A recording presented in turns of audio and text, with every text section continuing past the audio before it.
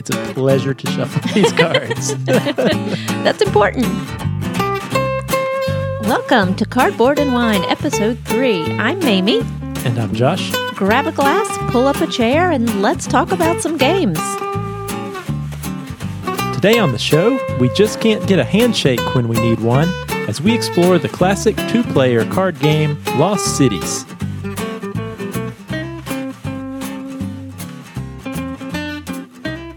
Well, it's been a busy week. Yes, a very busy week this week.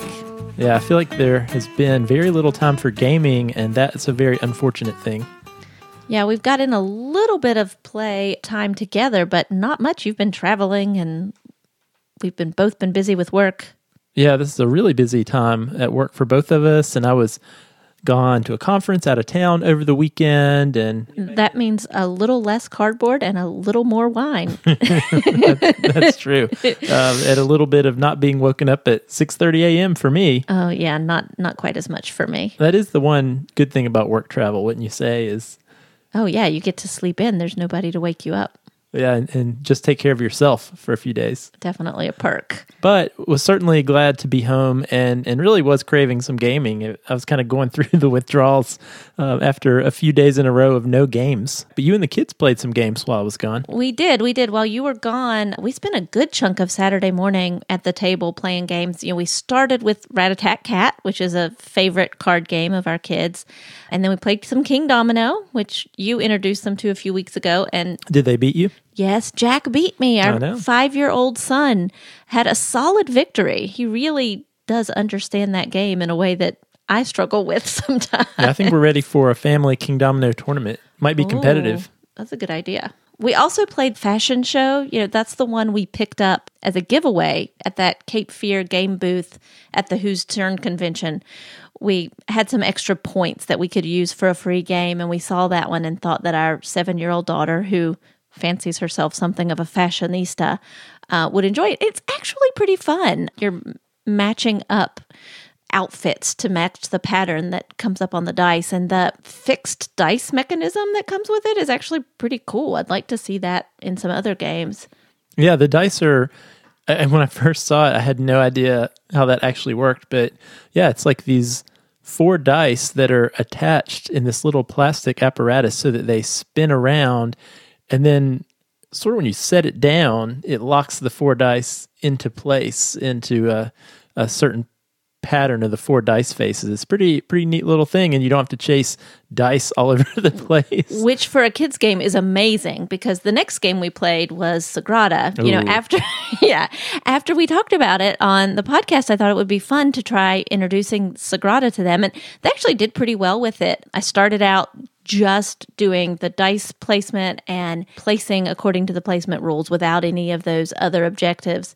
And then I introduced the secret color objective, and we played with just that one objective.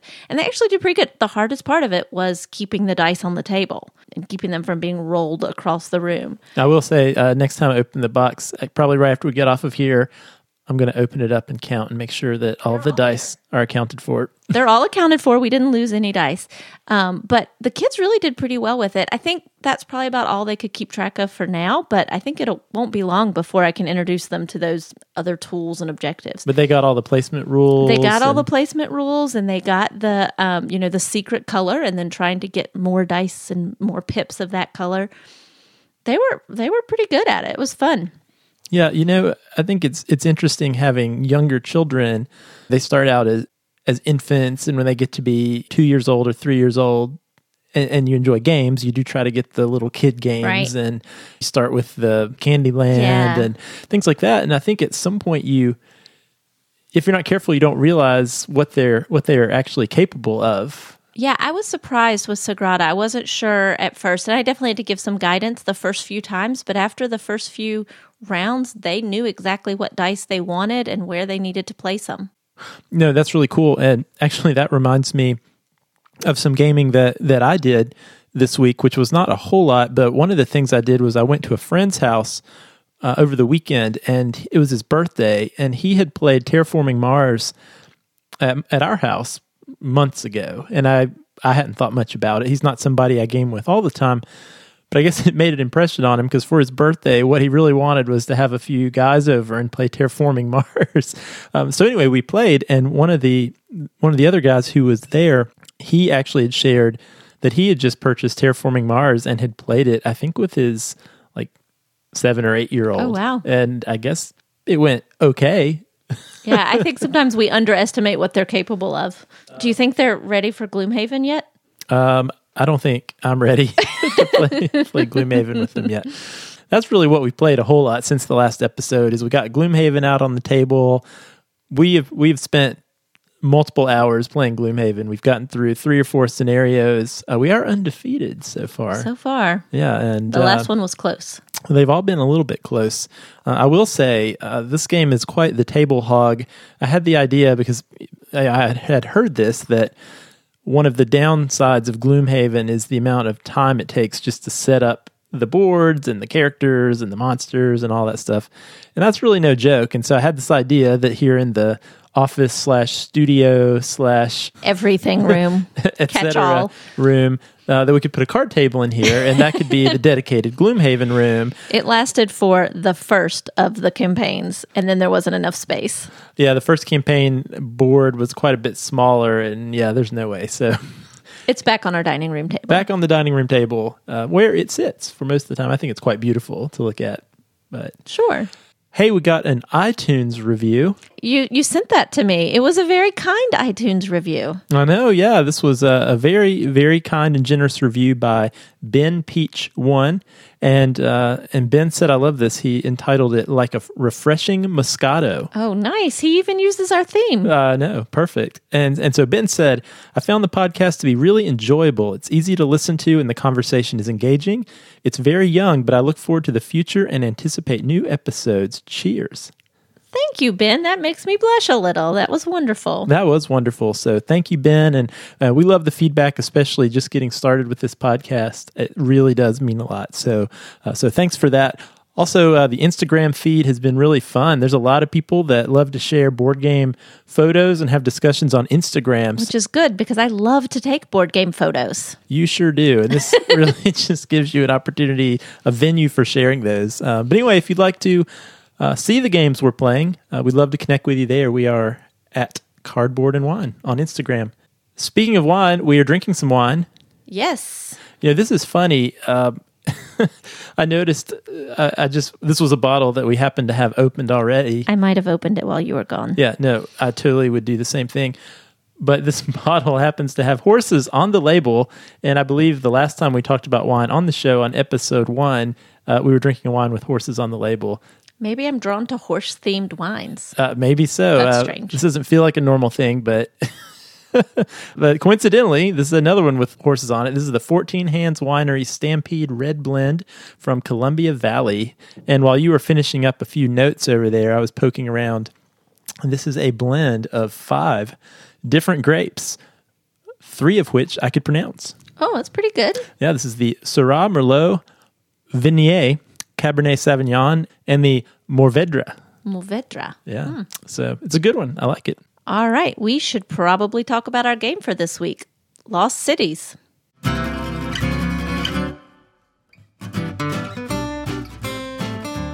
Josh, tell us a little bit about Lost Cities. Sure. So Lost Cities is a card game for 2 players, and it came out way back in 1999. So that was before we were gaming. Definitely. It was designed by a guy named Reiner Knizia. Maybe you've probably heard of Reiner Knizia. I have heard of Reiner Knizia. He really is a legend in modern board game design from the early 90s all the way through today. One of the games that he designed, Mamie, is another one I'm sure we'll talk about, one that we enjoy, Modern Art. Oh, Modern Art is one of our favorites. Although I think I say that about all the games. You like them all. Well, that's not true. But anyway, in Lost Cities, you have a deck of 60 cards, and they are in 5 different colors, and each color has numbered cards ranging from 2 to 10, as well as 3 handshake cards. I don't know if that's officially what they're called, but they have pictures of people shaking hands and have hands on them. Players begin with a hand of 8 random cards, and on your turn, it's really easy. You just play a card, and then you draw a card to replace it. Now, when you play the card, you only have two choices. You can either start or add a card to an expedition in front of you in ascending order, or you can discard a card face up in the appropriate pile in the middle. However, if you discard these cards in the middle, they can be picked up by your opponent or even by you later on. So I mentioned starting an expedition. So when you play the first card of a color in front of you, that represents starting a new expedition. And the only rule after that for playing a card in front of you is that the numbers have to go up in ascending order. So if you've played a yellow 4 in front of you and you want to play another yellow card, it has to be at least a 5 or a higher number on top. A yellow 3 is no good for you anymore. Once the draw deck is exhausted, you add up the numbers in each of your expeditions and subtract 20. So you're hoping to get at least enough cards to get you over 20 points. Now, if that wasn't interesting enough, there are those 3 handshake cards I mentioned in each color. These can only be played prior to any of the numbered cards at the very start of the expeditions, and they double, triple, or quadruple your final point value for each expedition. So, for example, if you had 2 green handshakes followed by a 5, 6, 7, and 10, so that would be 28 points, minus 20 is 8 times 3 for those 2 handshake cards for a total of 24 points. But beware, these handshakes multiply any negative points for expeditions where you have under 20 points. So the handshakes really are a high risk, high reward.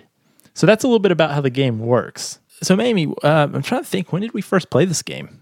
You know, I feel like we've had this game for quite a while. I think it was one of the first games that we purchased. You could probably look it up and find out when. All right, from the magic of podcasting and editing technology, I'm going to tell you. We purchased this game back in 2006. So that has been a while. And at that point, I remember there were several other games we bought around that same time that were all kind of 2-player games.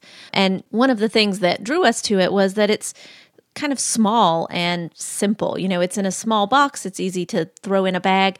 Back in 2006, before we had children, we were frequently going to sit at a coffee shop or sit on the lawn of our favorite local market and have a bottle of wine and play a game at the table there. And so games that were small and easy to throw in a bag and take and play were very attractive back in those days. Yeah, and not to mention, I was a grad student and you were a starting teacher, so we did not have a lot of money, and this was not a very expensive game. That's true. Our budget for games was definitely different in 2006.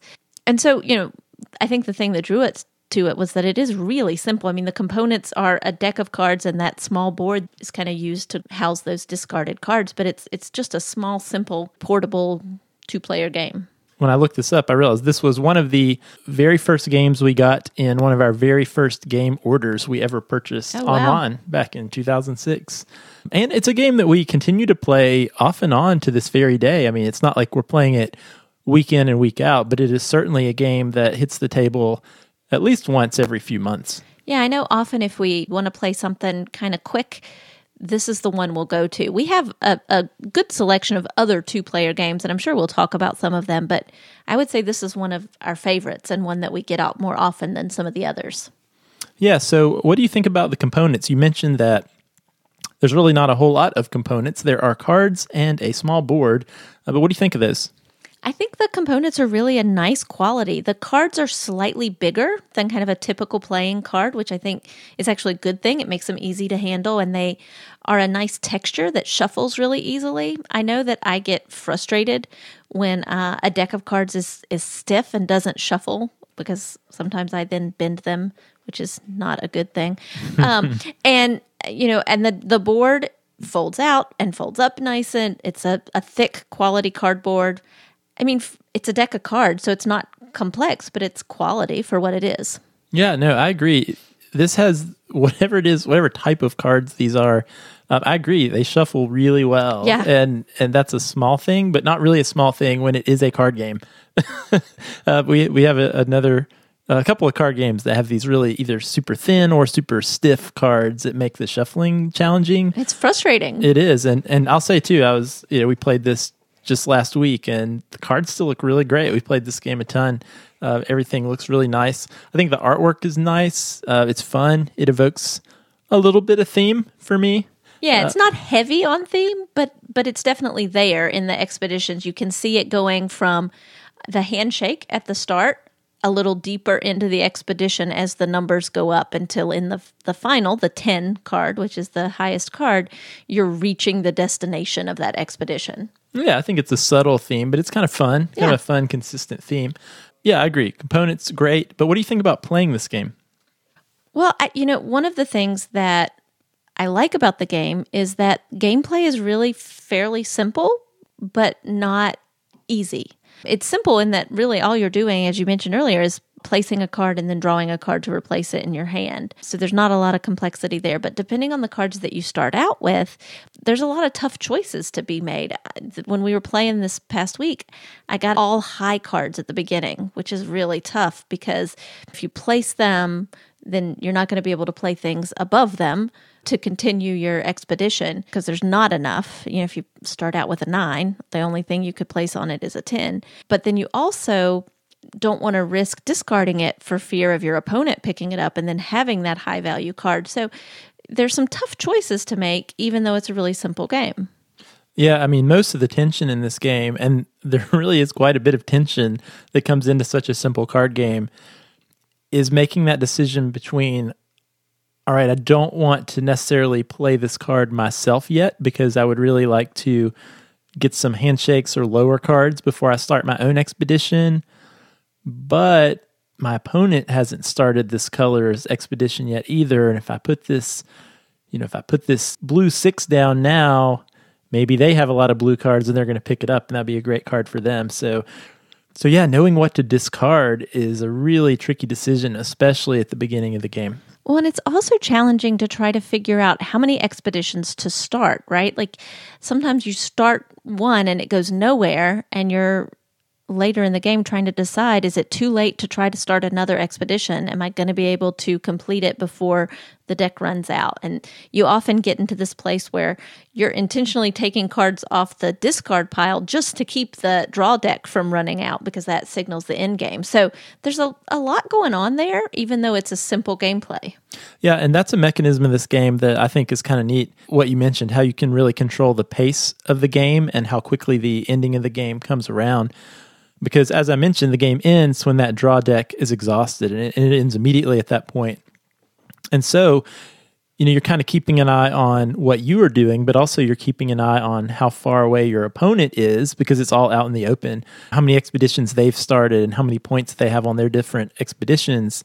And if you see, Mamie has 4 expeditions started. She's made pretty good progress on 1, but she's got a ways to go on the other 2 or 3.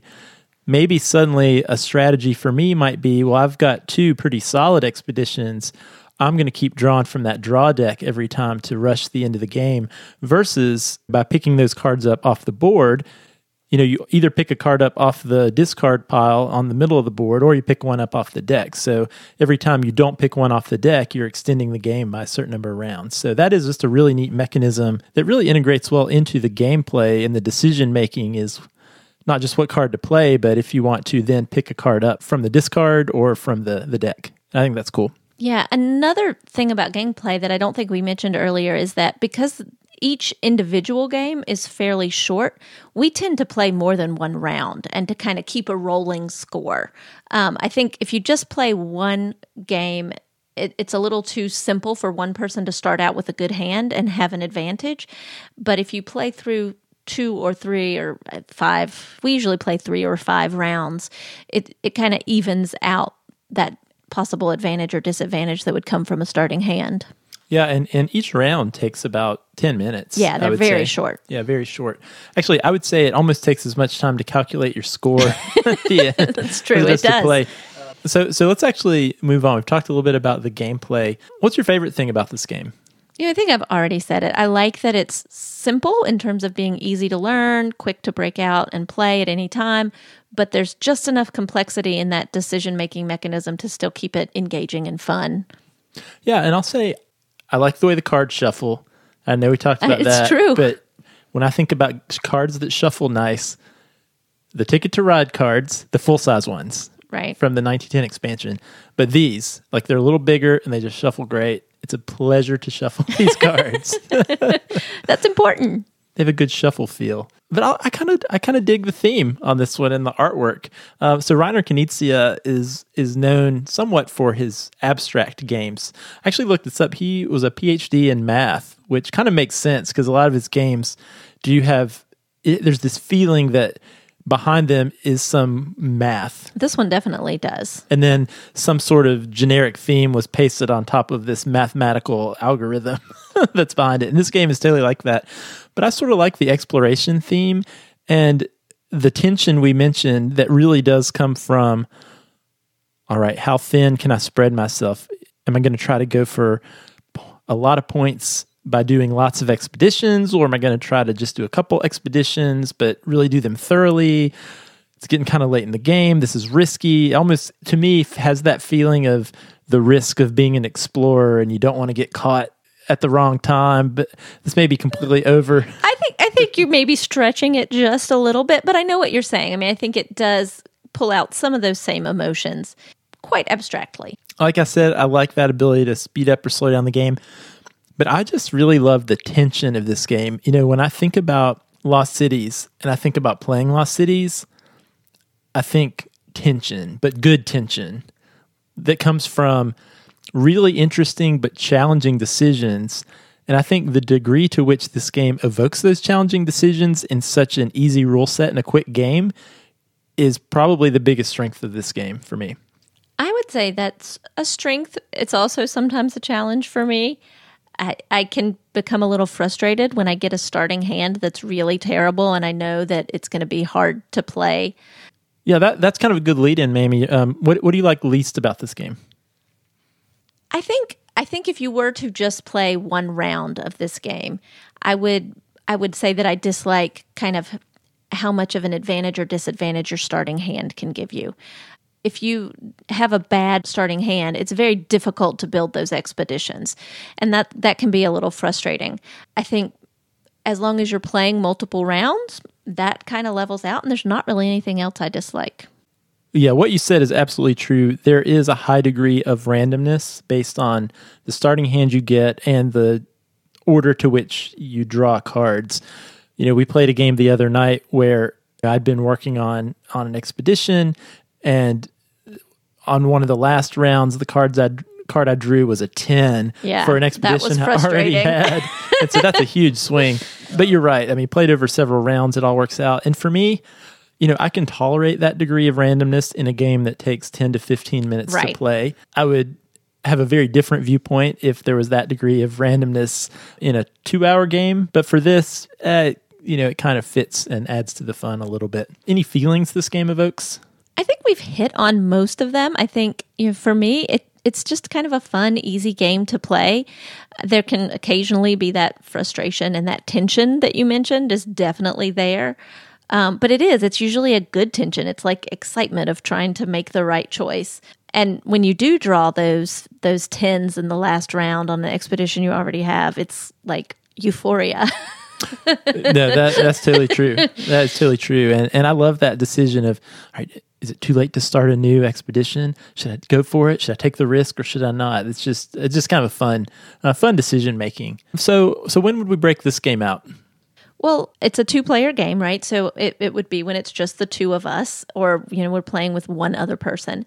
And I like this game for any time where you want something that you can play for maybe half an hour. You don't want to get into anything too in depth. I also like that because it's so small, it's easily portable. You know, when we take a little trip, little getaway, we can take it with us and play a game sitting in a coffee shop. I really like that.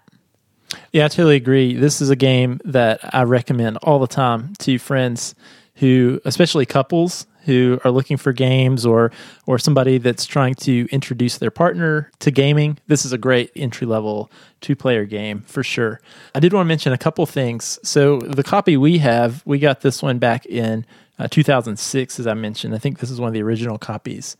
I did want to mention, if you're looking for this game, There is also a Lost Cities, the board game. Oh, I didn't know that. Yes. Is it the same designer? It is the same designer. It's a little more complex version of the same theme, I believe. It has a little more involved. It's not just a card game. So if you look this game up because you're interested in purchasing it, just make sure you're getting Lost Cities, the card game. It's about $14-15 when I looked into it. The board game's a little more expensive. Don't waste your time with that. I poked around a few reviews, but it doesn't really seem like that's probably what you want to go for. Also, I'll mention too, at some point they came out with a 6th Expedition expansion that adds a 6th color, gray, for some reason.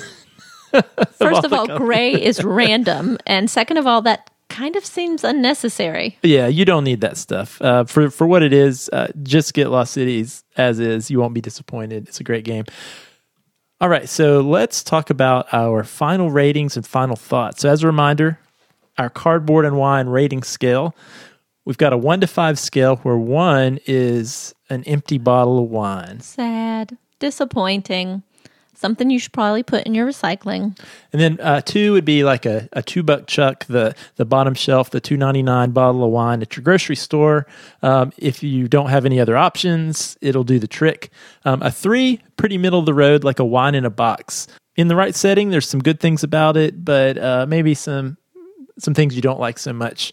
4 is going to be like a good quality Malbec. It's easy to enjoy regularly. You pour a glass and you're looking forward to having some more. And then a 5 is going to be a big, bold California cab, full of complexity, a game that's only going to get better over time and with age. So, Mamie, what are your final thoughts on Lost Cities? Yeah, so for me, Lost Cities is a really solid 4. It's that Malbec. It's something that we enjoy. We play it regularly. We will continue to play it. It doesn't have the complexity of a lot of the other games that we play. It's not quite as heavy, but that's not a downside to it. It's still a really enjoyable game. Yeah, that is totally true. I'm right there with you. I'm going to give it a 4 also. To me, this game is a shelf staple. Like I said, I've recommended this game to a lot of people, especially to couples who have lots of opportunities to game as a pair. It's quick, it's portable, and as we said, it's surprisingly tense for a game of its length and of its weight. It does take a little bit of mental math to do the scoring, which I don't necessarily mind, but you may want to have your phone calculator handy. I usually have my phone handy. Especially if you play like best of 3 or something, the math can kind of add up a little bit. You need a piece of paper and a pencil. Yeah. But for any couple that's getting into board games especially, or is already into board games, at under $15, this is an auto buy. For what it is, I'm going to give it 4 out of 5. All right. So that wraps up episode 3. Thank you all so much for listening to Cardboard and Wine. If you're interested in our show notes or links and other fun info about the games we discuss on the show, you can visit our website at cardboardandwine.com. If you have feedback on the show or suggestions for a future show, you can send us a tweet at Board and Wine. You can email us, cardboardandwine@gmail.com, or jump into our guild on Board Game Geek. As I mentioned, we're on Instagram at Cardboard and Wine. Or, like Ben, you can leave us a review on iTunes. We'd love to hear from you. Since we are a brand new podcast, it'll help new listeners find our show. All right, Mamie, until next time. Cheers and happy gaming.